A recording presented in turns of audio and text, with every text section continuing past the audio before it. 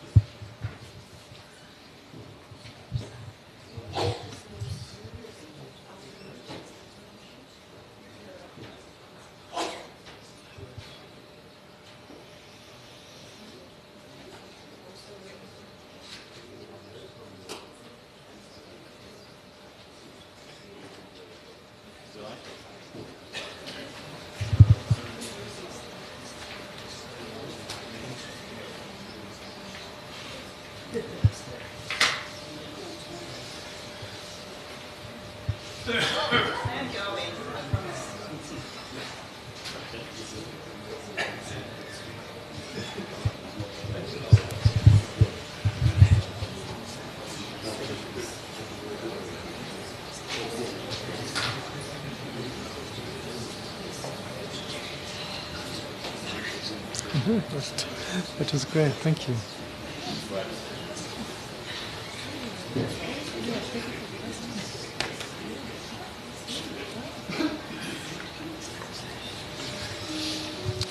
Okay, all set up. Thanks, Piers. Over to you. Am I coming through on the speakers? I'm now. Great. Well, my name's Piers Collins. I'm a director at the Wireless Group. Thank you for having me here, and World DAB for inviting me along. It's a great pleasure to have the opportunity of giving you a quick flavour of our experience of DAB in the UK. I'm conscious that this session is the only thing standing between us and a very tasty lunch, so I'll aim to march through the slides as quickly as possible. I wanted to give you a very brief overview of who we are, then provide you with some context in the form of a snapshot of the current UK radio market and the effect digital technologies are having on our industry. And then I'd like to highlight a few lessons we've learned over the past 20 years or so since the first DAB multiplexes were launched in the UK. And hopefully there'll be a good amount of time for any questions at the end. So I don't know how familiar you are with Wireless Group, but we're one of the largest radio broadcasting companies in the UK and Ireland. About 2 years ago now, in keeping with the seemingly relentless consolidation of the global media industry, we became part of the News Corp family.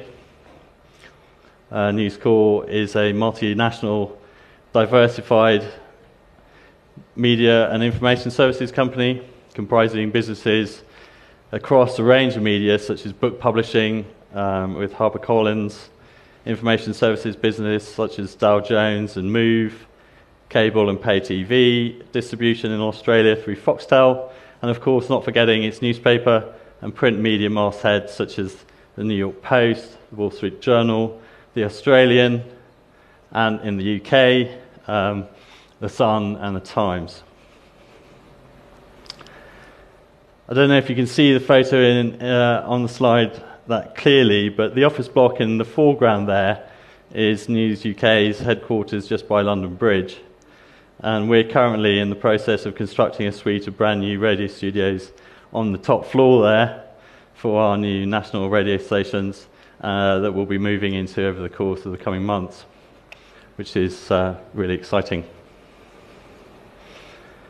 So specifically, in terms of Wireless Group, you can think of our operations under 4 headings. First, our national radio brands led by TalkSport, the world's biggest sports radio station, now joined by our 3 not so new anymore national services, currently in their 2nd year of operation. Our local radio brands, stations such as FM 104 in Dublin, 96 FM in Cork, Signal Radio in Stoke, hugely successful stations which enjoy leadership positions in their respective markets.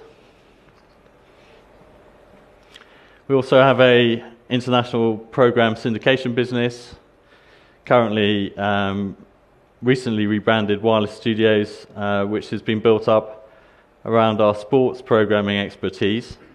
We are the global audio partner of the English Premier League and hold the exclusive live commentary rights to all Premier League football matches in any language. And we're currently operating in nearly 70 countries around the world, creating output in 6 languages.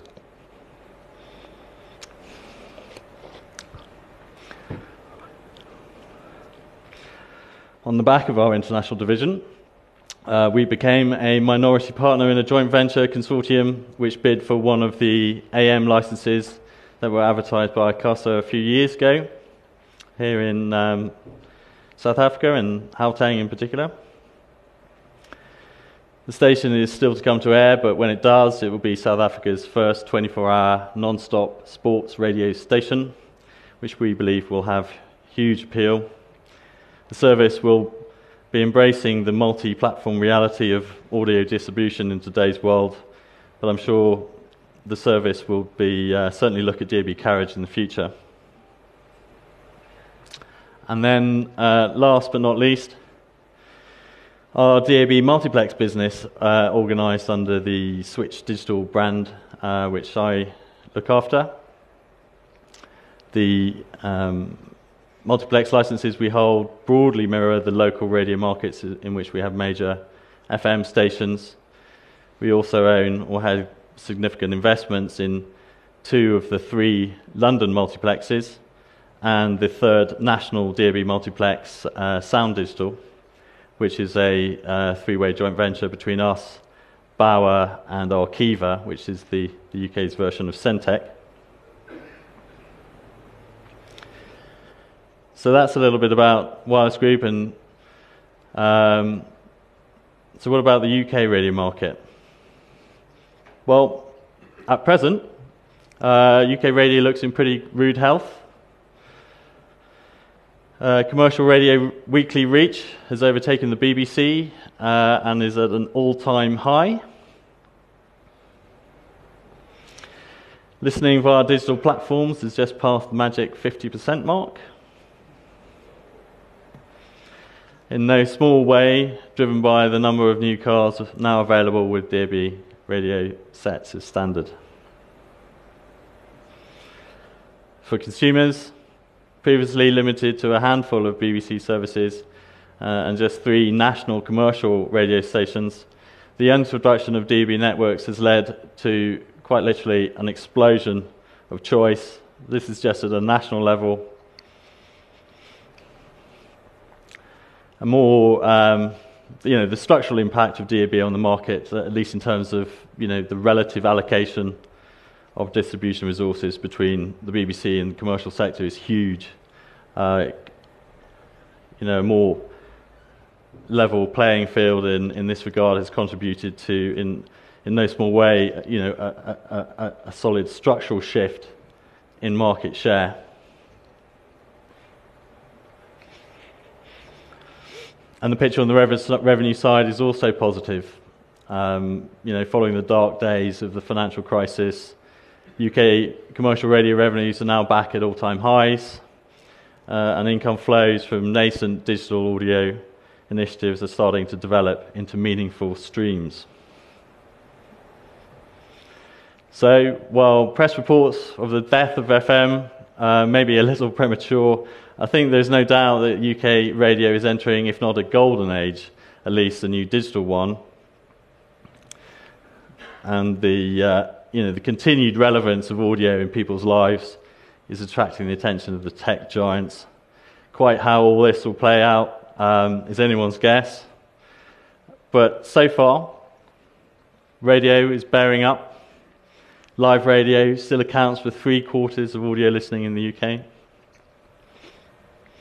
And even amongst pesky teenagers and young people, radio remains a really important part of life. So I think we can say that on balance, DAB has been a good thing, certainly for the UK radio. However, in truth, the trip here hasn't been straightforward or indeed quick. and the road has certainly been strewn with hazards, dead ends, and wrong turns. So I thought in the last few minutes I'd whiz through some of the key lessons we've learned along the way. I'll be developing some of these later on this afternoon in another session if anyone's interested in going into this in a bit more detail. But first up, I think we've really recognised the importance of brands and how best to go about leveraging the power of brands in this vastly more crowded and competitive digital radio environment. Second, the importance we've found as Wireless Group of owning and operating DAB multiplexes, not least because of the enhanced control this affords us over critical broadcast distribution, but also because of the ability to offset dual transmission costs via leasing capacity to third parties. Third, getting the regulatory incentives right is critical. Obviously, meeting public policy objectives is important, but there are always a number of ways to achieve these. In the UK, Ofcom deployed a carrot incentive for broadcasters, allowing those services that simulcast on DAB uncontested analogue licence renewals.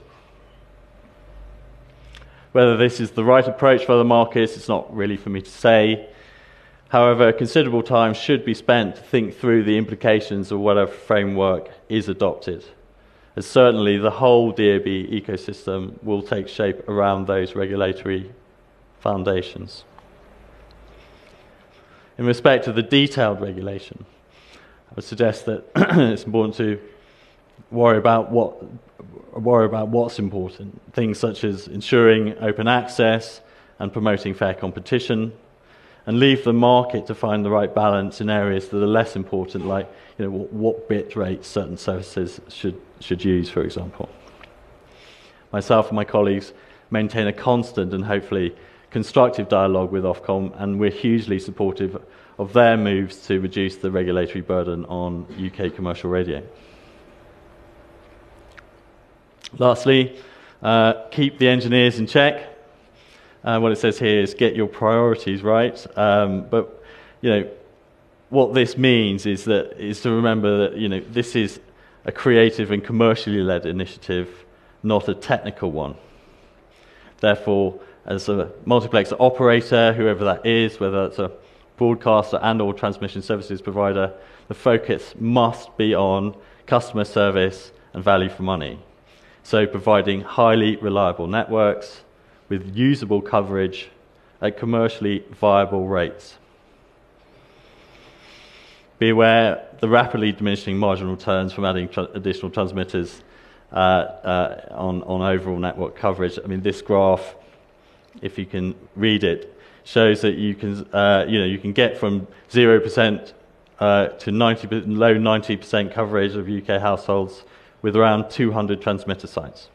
However, to get from there to 99%, you'll need going on 1,000 sites, the cost implications of which I'm sure won't be lost on any of you.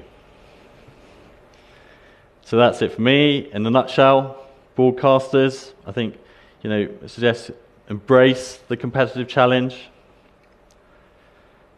Policymakers, be clear about the end game you want to get to.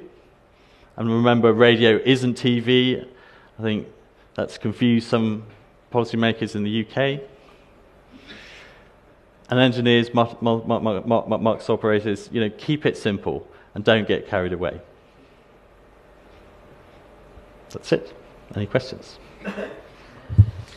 Thank you very much. Let me just quickly throw one out. Your graphic of the various brands that are available, and the way in which commercial radio has overtaken, in fact, the BBC. Is the BBC not active in this space? In DAB? Yes. Oh, God, yes. So are they not adding brands into the mix, or sub-brands? They are, but at a national level, they have one multiplex, national multiplex, and they filled that up with new existing BBC services, so 1 to 5, but a new service, BBC 6, and BBC One Extra, and various services like that. There are 2 national commercial multiplexes. The latest one, Sound Digital, is also deploying DAB+ coding, so there's more services than usual on that, and it's just simply the shift in number of services is just been huge. Sure. Thanks. Any other questions? Andrew? Thanks. So, I'm just not up to date. So the BBC, they're still on the original DAB, or are they in progress or considering migrating to DAB+? Or is it a matter of most of their listeners only have DAB radios? So, yeah. Well, again, I think it's a classic. The UK is a classic case of no first mover advantage. Certainly not in the cost of the networks, and then we elected back in the late 90s, early 2000s to go with the DAB rather than DAB+. Coding algorithm, and we now have millions of radio sets that can't receive DAB+. And I think the BBC as a national public service broadcaster is very cognizant of not disenfranchising any license fee payers by moving to DAB+. But I'm sure commercial broadcasters are using that now, and certainly in London we've got a number of DAB+ services launching. Thanks. Yes, at the back there.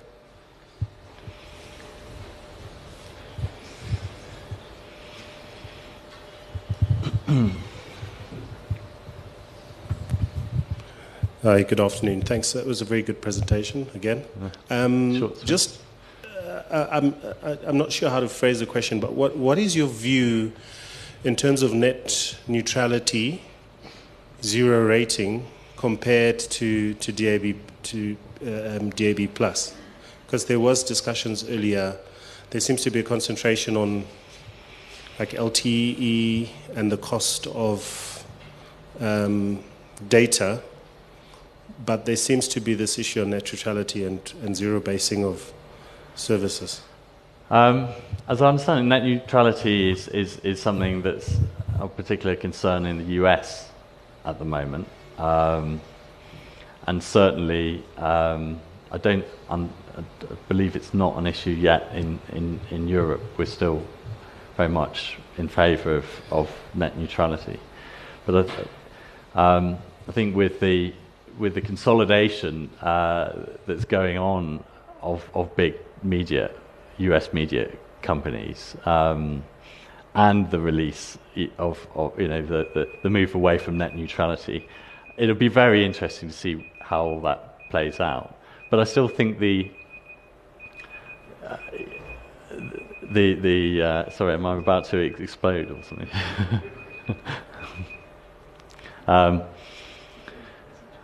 I still think that DAB is going to be important. We've kind of, the horse is bolted. We've just got to accept that radio is multi-platform, and that's it. To survive, you've got to be, really on your game by creating fantastic content that people, want to listen to. And we still have the ability as broadcasters with, fantastic brands and big, amounts of listeners to kind of control that process. And if we don't, then that's our lookout, frankly. Okay, I think there's Mike, there's Lynn, yeah? Go ahead. Thank you. I think we need a little bit of some education or some assistance on this regard. How do you make sure that your REMs, your listenership figures are accepted by the entire industry bodies? And is it possible that you could have one industry body not accepting and going its own route and have its own research? And which company are you using for your own research? Well, in the UK, there is one research body. It's called RAJAR. It's the gold standard for radio audiences. It is the currency that anyone uses to think about radio or to purchase radio. The BBC use it, and the commercial radio companies all use it too. It is absolutely crucial to have that gold standard. That it sets the benchmark really. I think maybe a big a country like the US would be able to get away with two different standards, but nowhere else really, no other market. Piers, can you give us an indication of a broadcaster, an FM broadcaster that either simulcasts on DAB or introduces a new channel with a similar coverage, what the percentage decrease on the signal distribution costs? If you compare an FM service with a particular coverage versus DAB, is there a significant reduction? Well, it depends. Let's take a station of ours, Signal Radio. So it broadcasts on FM Signal 1 and on AM Signal 2. Obviously, AM slightly more expensive than FM. It also owns the multiplex that sits over the top of that its coverage area. But the actual DAB network, because it's a legacy one that was built with old technology, is actually a lot more expensive, and there's more transmitter sites because just to make sure the SFN works properly. So the benefit, though, so if there was no one else sitting on the DAB multiplex, for Stoke, for Signal Radio, it would be pretty horrid, financially. But obviously, the BBC it carries its BBC Radio Stoke service on there, and there are other third-party commercial services on that mark. So we can offset some of that, but it really depends. In the round, you can offset, and we do. We're grateful to be able to hold some MUX licenses as well and be a MUX operator, because that does help us in that dual transmission factor. So there's not a clear figure then? I can't put. I mean, I could put numbers on specifics, but it's. You've got a figure? Well, not an exact figure, but the graph I showed earlier from the EBU, they modelled several different size countries on the DAB, FM, and IP stats, and I honestly can't remember the exact figures off the top of my head, but it's available to download from the World DAB site with all of the workings out to show sort of how they calculated it all, number of transmitter sites, area covered, services on each multiplex, etc. So they are available for people that want to find out. Okay. I think we should do lunch. Great. Let's give Piers a round of applause. Thanks very much.